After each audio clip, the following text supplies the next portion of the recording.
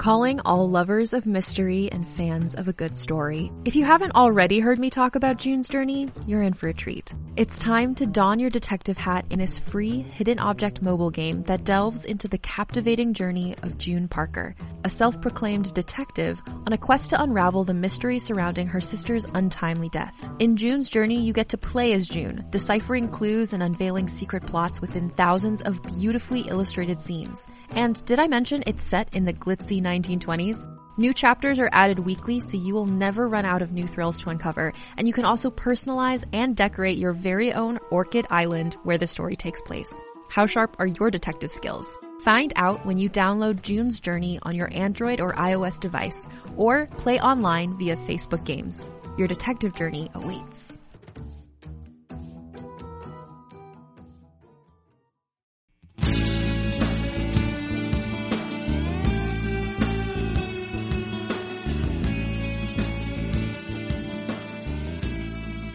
Singularity by Bill DeSmet.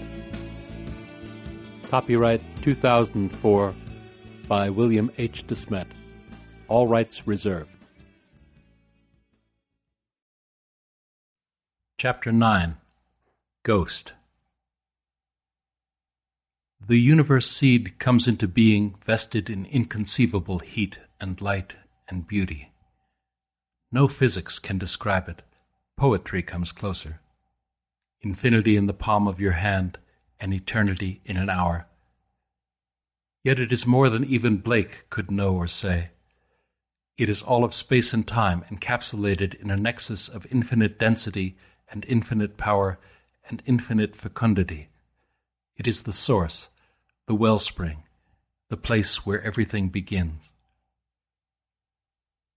To Dr. John C. Adler, to any cosmologist really, it was the Holy of Holies. And now, here he was, 13 billion years hence, sitting on a small blue speck circling a dim ember of that long-ago glory, straining to catch the faintest echo of creation's final chord. And failing utterly. Jack tossed on top of his bedroll. It was too sweltering to climb in, haunted by the specter of imminent defeat. Tonight, even contemplation of the infinite seemed powerless to quiet his churning thoughts or break his mind free of their downward spiral. To make matters worse, every time he was on the brink of dozing off, the generator would cycle on and haul him back to wakefulness. Finally he sat up, pulled on his boots, and crawled out of his tomb.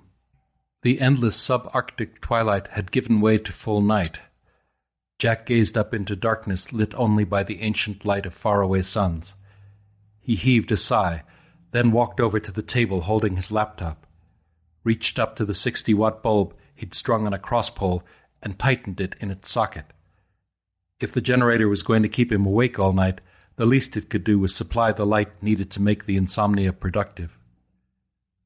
With yet another sigh, he sat down to resume his computer-mediated contemplation of the misbehaving squid. The laptop was still reporting all systems nominal, no repeats of last night's hiccup. Jack glanced over at the breadbox-sized insulated housing that contained the business end of the superconducting quantum interference device. Please, please, let it not be the squid. He'd all but signed his life away to get the highly experimental $500,000 instrument released on loan from IBM's Watson Research Center. It had to be working. And no reason it shouldn't be. The device was so sensitive to magnetic anomalies that, until he'd programmed the computer to ignore them, it had been tracking the near-Earth satellites passing overhead in their polar orbits. If the squid could do that across 100 or so miles of empty space, what were a few miles of permafrost and solid rock? A problem, evidently. The thing had already produced one false reading late last night. Jack hadn't been awake to see the ghost go tracking across the display. Coming on top of 3 days' worth of jet lag, the dust-up with Medvedev had completely done him in.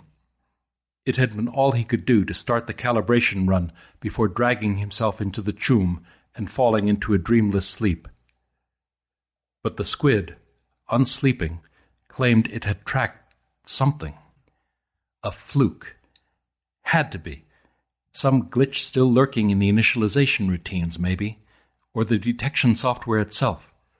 Sure, the signature matched his models for an object orbiting far down within the Earth, but that was the only thing that did match.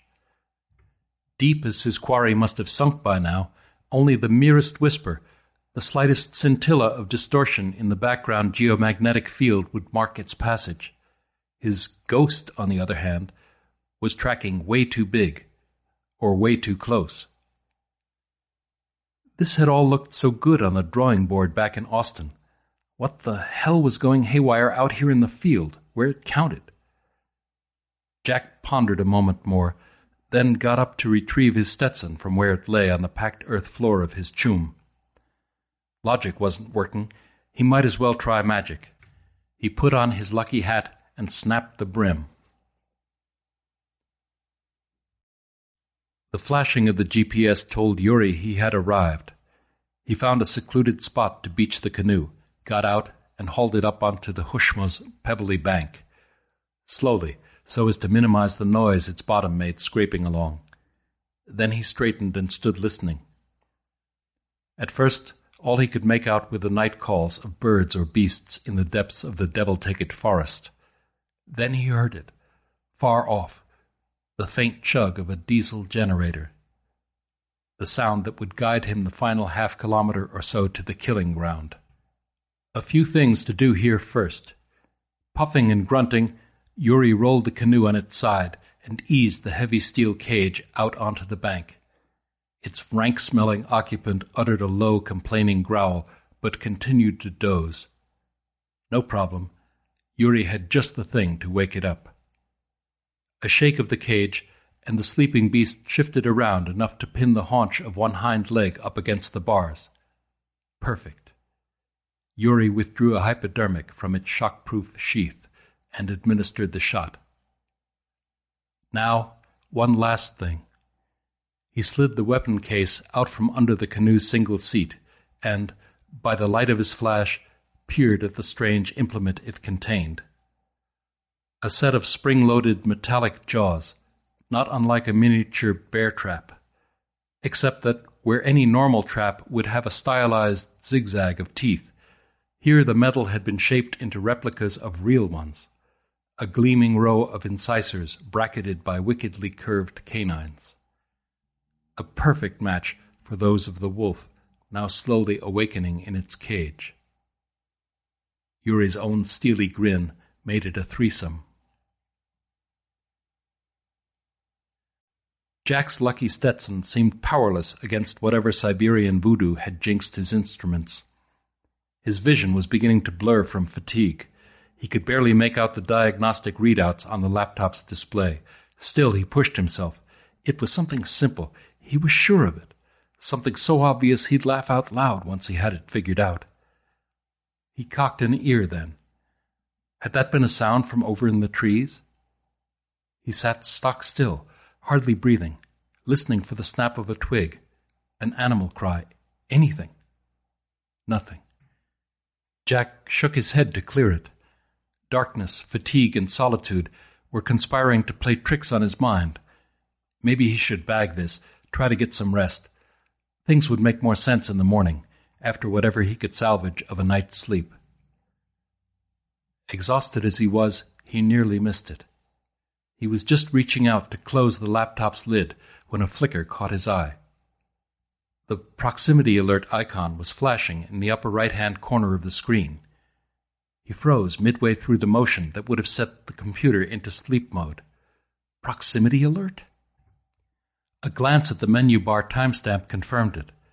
The exact same time, to the second, as last night's ghost event. Jack felt tiny hairs rising on the back of his neck. This was no ghost. Not twice in a row like clockwork. There was something down there. A click, and the icon expanded into a window. Columns of figures scrolled by, too fast to read. Jack frantically typed in the key sequence for graphical display, and there it was. The little blip tracked across the screen for an instant, then was gone. He hit replay, gaped in disbelief, hit replay again. It was real. Jack only realized he'd been holding his breath when his lungs began clamoring for air, only knew how broadly he was grinning once his face began to hurt. Hoots of laughter echoed off the trunks of the pitch pines. Real, by God! Real, but so close. Jack reviewed the numbers. Judging by the signal strength, the thing was less than 3 kilometers down. That just didn't seem right. Jack had expected to find his mini-hole in a relatively stable orbit within the Earth, an orbit tracing a series of looping curves like a pattern on a spirograph, an orbit that hopefully would from time to time crest here, far beneath the permafrost of Tunguska, where the whole thing began. He had not been prepared for the improbable regularity of the orbit, or how little it had degraded in nearly a century. It was almost as if some external force had been at work on his microhole, truing up its trajectory, holding it up or even hoisting it, maybe. No matter. He'd work that all out in time. The important thing was that he'd found it. And what a find! Jack was suddenly filled to overflowing with a wild elation. He could see himself ascending the stage of Stockholm's Konserthus to receive the Nobel Prize for Physics from the hands of the King of Sweden. Then he sobered. He'd spent years refining the theory, designing the experiment, sweating the details, putting together the funding. Years ramping up to this culminating act of discovery.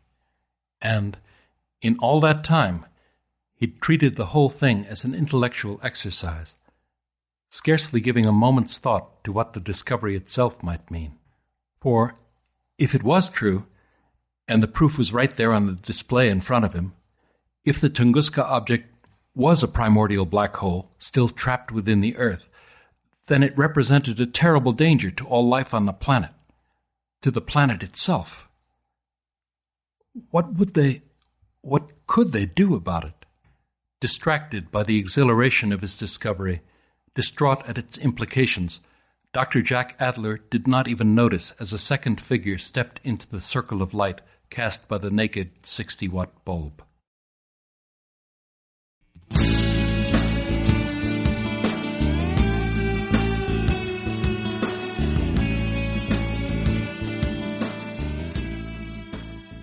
You've been listening to Singularity by Bill DeSmet.